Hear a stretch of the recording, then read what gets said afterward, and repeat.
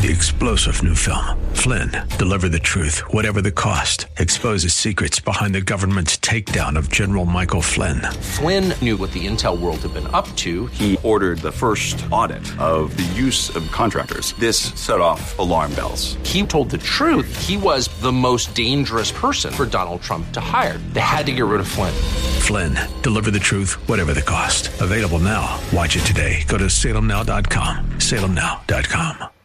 The following program was pre-recorded, and the views expressed do not necessarily represent those of this station or its management. We don't need no education.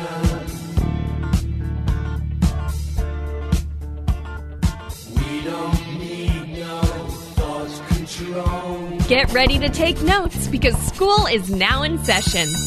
Tackling the biggest issues in education, this is Education America. Save the classroom, save the country. Here are your hosts, Headmaster Rebecca Hagstrom and co-host Abigail Johnson. Hey, teacher, believe in kids alone. Welcome to Education America, where we are working to save the classroom so that we can save the country. Join the conversation. K-12 education is the playing field where the battle is on for the future of our country. And as the 16th President, Abraham Lincoln, succinctly stated, the philosophy of the schoolroom in one generation will be the philosophy of government in the next. And we are back again this evening, Abigail and I, and looking forward to continuing our conversation from last week with Mr. Ken Pope. I'll let you take it from there. Yes, we have back in studio Mr. Ken Pope, who is the CEO of the Victims of Communism Memorial Foundation. The Memorial Foundation was established to educate America's rising generations about communism. Mr. Pope is the CEO of the Victims of Communism Memorial Foundation. He has a very long career in the U.S. Army as well as in academia. He specializes in intelligence operations, logistics, serving with a variety of assignments in Russia, Ukraine, and a variety of places in Eastern Europe. He also served as an assistant professor at the Center for Intelligence and Security Studies at the University of Mississippi. He also speaks fluent Russian. I know, I love which that. Which is just a fun thing. Yeah, Who do you that else do you know that does that? So welcome, Ken. Nice to see you, or nice to have you back. Thank you. It's good to be back again. Yeah, that's great. Well, we're going to switch gears here from talking, a lot about the museum itself more to your curriculum. But before we do that, there might be some people today, in light of what we discussed last week, where people are a little bit naive still about what is communism and how prevalent it really is. What would you say to people who might ask, is there really a need to learn about communism? And why should they care? Yeah, I think there definitely is a need to learn about communism. And I think the sad thing is we really don't talk about it in school anymore in a lot of cases. I think your facilities and your program, you definitely do, because I think you're running a good education system. But most of the places that you go and you talk to people about it, they really don't touch on communism. They don't touch on the Cold War. They don't touch on a lot of things that just, when I went into the world of academia, it just completely blew me away. Mm-hmm. So I think there's a need to know about that because a lot of people are advocating for it now, right? That people think that socialism is probably a good idea. Give it a shot. Even some people think communism would be good. We've got to bring it here. And they really don't understand the history of it. And the history of it is horrific. It's brought really nothing but death, misery, repression, and poverty everywhere it's been attempted. And today, we just don't talk about that anymore. Or if we do, we kind of, especially in some of the halls of academia, especially in the universities, it's romanticized. And they only talk about the free stuff, how everybody's supposed to be equal, education's free, medical's free, etc. But the reality is, you may get some free stuff, but you get it only if you're of the right political class or you're not gone sideways with the guys who are in charge. The healthcare is poor. Education probably back, especially in the Soviet Union and China, is not that bad. They really focus on the scientists or the science, but a lot of it's indoctrination as well. So telling people what to think. Free med is just appallingly bad. I've been inside of Russian hospitals even after the collapse of the Soviet Union, horrifically bad. I would not wish that on anybody. And there's only real two classes in society, communist societies, those in power and those who aren't. And that small group at the top, they have fabulous wealth. They live like kings. The rest of the people, the 99%, are all equally poor, standing in line for hours for the very basics and during blackouts. True in communist Russia, true in Venezuela today, where people think, again, socialism, look what all it can do to. It used to be one of probably the fourth richest economies in this hemisphere, and now it's people are hungry, and they've taken this insane path that they're on now. And we are seeing beginnings of experimentation with socialism, and then, of course, what would lead to communism here in the United States. I know even here in St. Paul, Minnesota, the city council has approved, they are beginning to experiment with universal basic income. So no matter what you do, no matter, of course, there are certain qualifications. Again, only certain people receive the UBI payments. And of course, these are all things that, I feel like it's just this epic. You watch California and you think, how many years until that leaches out to the rest of the country? And we've seen that. And that is the beginning of. So when people say, well, that could never happen here, I think, but it already is. You're getting people used to just getting a check from the government. It doesn't matter whether you're working or not. But you're getting used to that. So then you don't have that desire to get up, go to work, stretch yourself, and achieve and have self-satisfaction in what you have earned yourself. Right.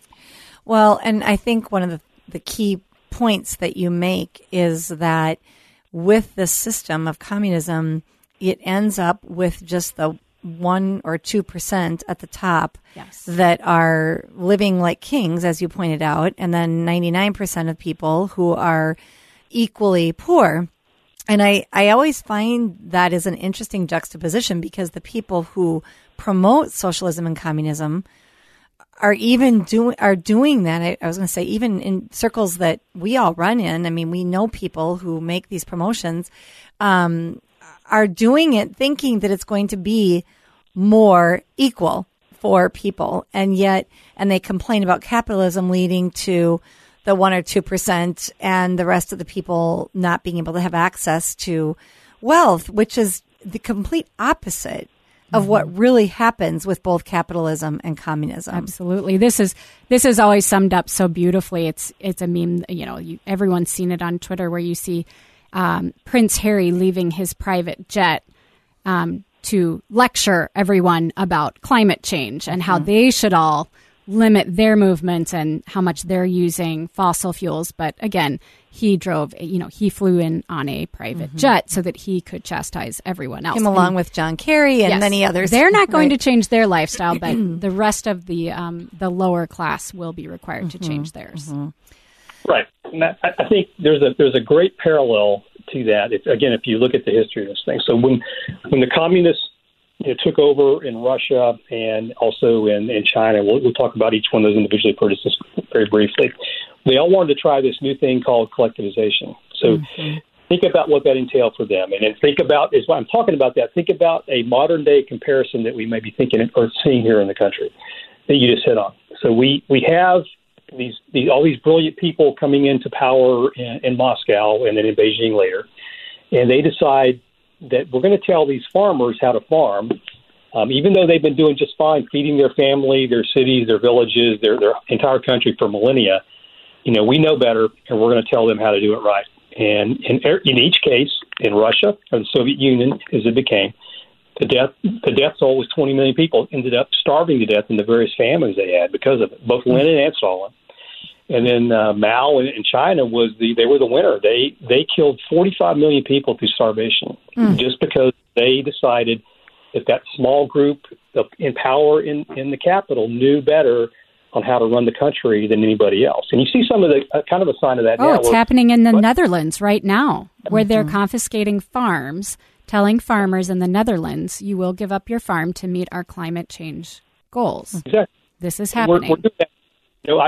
I was recently in North Carolina for the holidays, and staying in a hotel in between my wife's family and my family, and a very interesting thing. This hotel I'm staying in is right across the interstate from this massive solar farm, and this horribly cold winter, nothing like you guys have up in Minnesota right now. Still, for there, it's very cold, and I got all of a sudden this hotel when I checked in was empty, and then later on that evening it's packed, and I'm talking to people, and they're telling me, yeah, we had to come in because we have blackouts now. Oh, you know, we don't.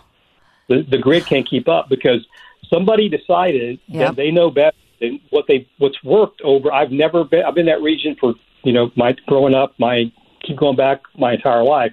Never seen anything like that before until that thing pops up across the interstate. And that's happening across the country. We're, we've got this group in D.C. that you've talked about, in other places that decide without any proof or really experience that we know better, let's do it this way. And the result is we got rolling blackouts. We've got, all these other things. So it's the same type of system, same type of mentality is like you described. The people at the top, they're not going to suffer. They have the resources, and they're not going to give it up. They have a backup generator or a massive propane tank, but the rest of everyone else, they will have to figure out how to cook dinner for their children without their electric stove.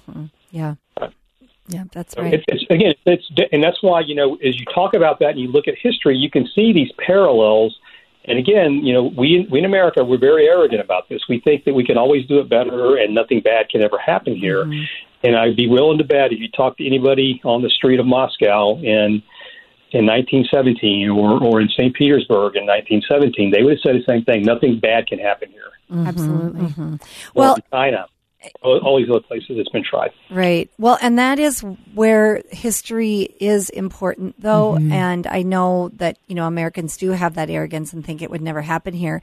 But I think part of the reason why they think it won't happen is because they're not being educated about how it came about in those countries. And, I think about here in Minnesota, we just have a brand new set of social studies standards that are likely to be implemented in 2025. And they basically just completely ignore the horrors of communism. And the only criticism is reserved for capitalists, Christians, whites, being called oppressors. It's very much of a progressive agenda in the social studies standards that are not only now being proposed, but they are also just at this point just sitting before a law judge that will have to decide if they're going to be implemented based on process, not content. And the same thing happened with our teacher licensure standards here in Minnesota, where they rewrote the teacher licensing standards, and they are basically woke progressive standards now. And so how in the world do our children ever come to understand, and this has been going on, by the way, for at least the last 15, 20 years. I know even when my own children were in school, we were having trouble finding a school that would actually teach what is capitalism, what is communism, what is socialism, and what are the differences, which was just basic education when I was going through the schools. And that dates me a little bit. But the point I'm making is that I do think some of the naivete of, this could never happen in America is coming because they were not there. Our population hasn't been exposed to the horrors. And schools no longer teach it. So that's the first thing, separate people from their history. And then we can kind of basically dictate what they need to know. Just like you said is happening in China. It's indoctrination. Right. Yeah, I think what we really, and I would just, to encourage you that, creating parents, I think one of the only probably good thing that came out of the whole COVID mess was the parents got to see what was going on in their schools. Yes. So I think then to some degree there's been an awakening and parents fighting back. So it's great if, the conservative side wants to win national elections. I say what's more important is to win these local school boards and get the education system changed, because I think your lead in, you talk about, educating the next generation of leaders or something along those lines. That's true. So we really need to, get into those school boards and take those back and talk about these stuff is the reality it really is, and what communism, what the system really does for you and what it does to you. Yeah. And that's what people, they always think about what it's going to do for you, but really throughout its history, it's always done things to people, and all of it has been horrifically bad. Yeah. From just a complete disenfranchising of anybody who gets sideways with the system or with the government to just mass murder. Yeah. And again, that can happen here. People think it can't, but it can. Trust me. Well, and I look at, how can people not be awake after watching the past 3 years with COVID? And I'm sure we all have a variety of different opinions on COVID, how it was handled. But one thing that I think most people who are honestly looking at what happened, you can see there absolutely was suppression. Number one, suppression of information. Two, there was absolutely canceling of people who had different viewpoints or different even information. Scientists. And even I think scientists. that's where we're seeing that with, thankfully Elon Musk is allowing that information to come out via the Twitter files, that there absolutely was a huge amount of very intentional suppression of speech. And not only that, but they took a very collectivist approach to handling it. It was as though they were taking a page book from China as to how they should handle COVID in America in a completely different society. And that collectivism, I was stunned at how quickly that took root here and how many Americans fell in line with it and really supported it. Fauci says so. So yes. we must need, and again, this is not to criticize. There's many people whose opinions, changed over time as more information was released. But if you just look at, but should any one person, when Fauci said, "I am the science," you think, I'm not sure how much more authoritarian you can get than somehow you as one person are science.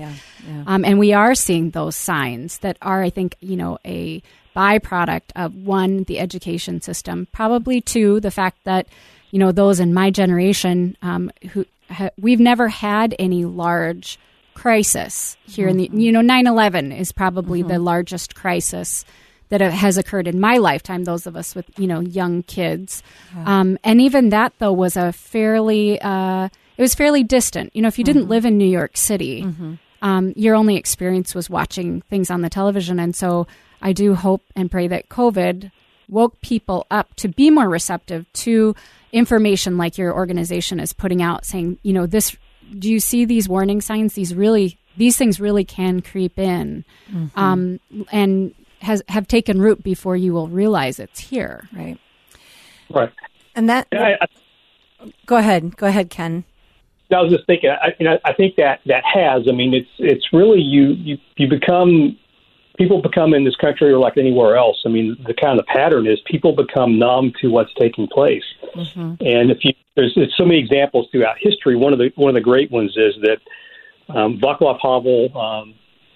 The Tale of the Green Grocer. If you've not read that, it's great because it talks about this whole system of what communism is really all about and how, one simple act like this green grocer, the story is he has to put up this propaganda poster like "Communists of the World Unite" or something like that. And nobody believes the slogan anymore. They've seen it, it's failed, but yet the guy still puts it up in his state-run store that he happens to manage.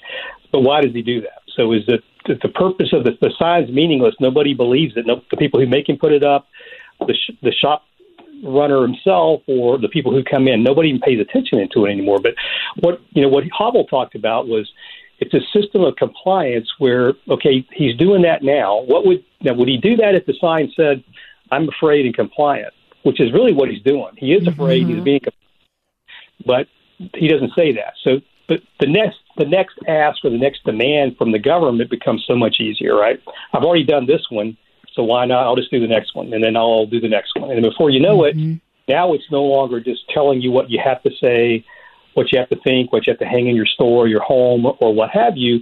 Now it's the people who disagree with it. We're gonna do all these bad things to them. We're gonna cancel them. We're going to take away their jobs. We're going to make sure they're financially wrecked. And that's not enough. We're going to lock them up. Well, maybe instead of locking them up and paying for that, let's just kill them and get them out of the way, period. And then you get into mass murder. And again, that's just the pattern all these things take. And again, if you see these things in our country, just where are we on that progression? And to think again, it can't happen here. It's wishful thinking, and it's naive at best, and it's ignorance. And I think that's, again, the purpose of why we're doing this is to teach people. The communist system has two tools, and only two tools. The first one is violence in all its forms, and the second one is total information control. Mm-hmm. And you can figure out, where we lie in those two categories, and you see some of the things that I've seen in the past or read about through history or experience living in that part of the world, and it's frightening to me. It's frightening, and that's why people who understand it have to fight, have to push.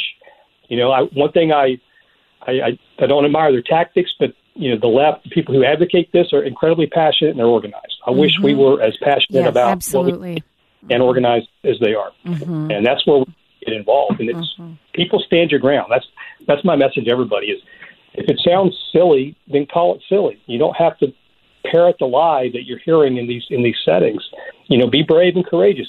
These guys faced weapons, and yet a lot of these guys resisted and they stood up, and they're the ones who helped bring that system down in Europe. Yes. And that's what we have to do here. And I really appreciate that you encourage people to just say, if something seems silly, call it silly. And I say that because I think it's very intimidating, particularly when you're maybe they're speaking with someone who is, I know over the past few years, I am not an epidemiologist. So it certainly felt hard to sort through the variety of different information and weigh it and figure out what sounds right, what sounds not correct. And what I mean is, and that's a small example, but you have to, in the end, go, wait a minute, let's take masks. There have been no studies showing that masks are effective. And I remember asking a surgeon that I am acquainted with, and I said, tell me, you wear masks in the OR, and I really want to know, I'm willing to change my mind, but, are these useful? Is that why you wear them in the OR? I want to know. And he said, no, they're on so that, if the body cavity spurts something up unexpectedly, it doesn't go into my nose or mouth, or, as my nose drips, it doesn't fall into a, sterilized cavity. But I do think that for those, for someone who is not a Harvard-educated attorney or an epidemiologist, it can feel very intimidating. You feel like you need to meet these arguments and match them fact for fact. And to be frank, I am in the camp of I spend a lot of time reading and educating myself, but I have 4 young kids. I have a job. And I love just that you are encouraging people. If they're asking you to do something silly, just call it silly. You don't have to use your common sense. You don't have to out intellectualize someone. But you can still stand up and say, because that's not right, or I don't agree. Yeah. I think that's a good point. And what I always tell my students when I was teaching the intelligence bit, we were in a program where we tried to help young people in the university level that aspired to a career in the intelligence community, is that the greatest source of all our intelligence failures have been what we call the paradox of expertise. And it's the experts got it wrong.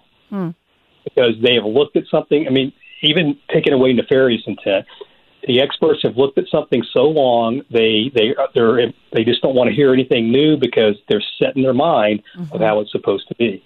That's being generous. There's some people who just do it because there's a political or a profit motive behind it. But I challenge you. You challenge the experts. There is no, if they can't, I always have, if it's a technical issue, I'll go explain it to me. And if they can't explain it to me, if you can't explain it simply enough, you simply don't understand it well enough yourself. And therefore, why am I listening to you? Yeah.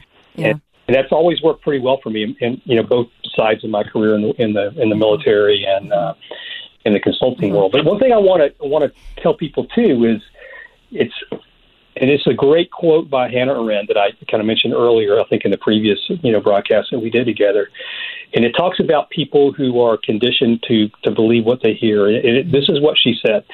The ideal subject of totalitarian rule isn't the convinced Nazi or communist, but the people for whom the distinction between fact and fiction and the distinction between true and false no longer exist. And you have to think about where we are, again, on that comment, is that we're being told, much like that grocer did in Hoppel's short story, that, that poster is correct when it was really a lie. And the things that we're seeing now is being told to believe because somebody in a position of authority or an expert says, believe it, trust me, I say don't. Yeah. I say if you're relying on your expertise and you can't prove it to me, then I don't trust you. Right. And I'm going to stand and fight my corner. And that's what I just encourage people to do.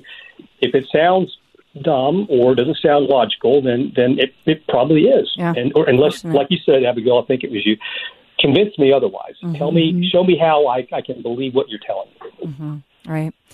So, Ken, these are such great points, but we only have a couple minutes left, and I want you to have a chance to talk about the curriculum briefly. Great. The curriculum that you're putting out, who is it meant for? Is it K-12? Is it college? What age group are you targeting? And tell us just a little bit more information about that in the last couple of minutes. Okay, so the curriculum. So the curriculum that we're designing, the online version, is designed for upper middle school through high school, and with our target audience being that kind of sweet spot in the middle of the 10th grader. Okay. It is online. It incorporates a lot of things. Each chapter is designed along the following principle. We tell a quick short story up front to try to capture the student's attention. And then we have an essay about the topic, be it Marx or Lenin or Stalin or somebody along those lines, or a country or an event. And then we have exercises that we created for the teacher to use in class, suggested video links that tell the story that we've either created ourselves or we found that pass muster with our experts. Each one of those essays that we're talking about, peer reviewed by a professor or somebody who's written on that topic for a number of years. So we have a total of 10 sections in the curriculum, 33 chapters. It covers everything from the very beginning. We start off with a Communism 101. So what is it? Kind of like what we talked about today, and then talked about some of the key figures and events that took place. Then we jump into the tools of communism and then communism and religion. That's our first section, kind of the intro. Then we get into the theorists in chapters 2 and 3. We get into Stalin. Chapter 4, we start the beginning of World War II, where Stalin and Hitler come together, or the pact, Molotov-Ribbentrop Pact. And then Section 4 takes you all the way through the end of the Cold War in Europe. And in Section 5, we start how communism progressed into Asia, Latin America, Africa. And then 6, we talk about the end of the Cold War. And then Chapter 7, we talk about remaining captive nations, those 5 nations that we talked about. We look in Section 8 at those nations that are at risk of falling to communism today. Think Venezuela, Nicaragua, other places. We talk about the legacy of what's going on in Ukraine today based on Russia and the Soviet Union, that whole experience there. And then what we do is each one of the chapters, but we have a separate chapter for it, but each one of the chapters is going to have a section on literature and film, what we recommend students, teachers read. It could be the classics, it could be a biography, it could be a feature film on it. We talk about, I think you're running out of time. Ken, we are running out of time This here, sounds like an absolutely amazing curriculum, and we are so excited. Everyone, go to thevictimsofcommunism.org to check out all of the work that they are doing there. Mr. Ken Pope, thank you so much for joining us tonight. And join us next week again at AM 1280 The Patriot, or listen to this podcast at SaveTheClassroom.com. 3-star General Michael J. Flynn, head of the Pentagon Intelligence Agency, knew all the government's dirty secrets. He was one of the most respected generals in the military. Flynn knew what the intel world had been up to. He understood its funding. He ordered the first audit of the use of contractors. This set off alarm bells. The explosive new documentary, Flynn, Deliver the Truth, Whatever the Cost, uncovers the facts behind this scandal. Flynn told the truth. He was the most dangerous person for Donald Trump to hire. I find out the worst enemy that I'm going to face in my life is right here in America. They took my assessment and they wanted me to change it. And I was like, I'm not changing it. They had to get rid of Flynn. With in-depth interviews, archival footage, and never-before-seen personal records of the man behind the headlines. I just felt like I was drowning. Flynn, Deliver the Truth, Whatever the Cost. Available now. Watch it today. Go to salemnow.com. salemnow.com.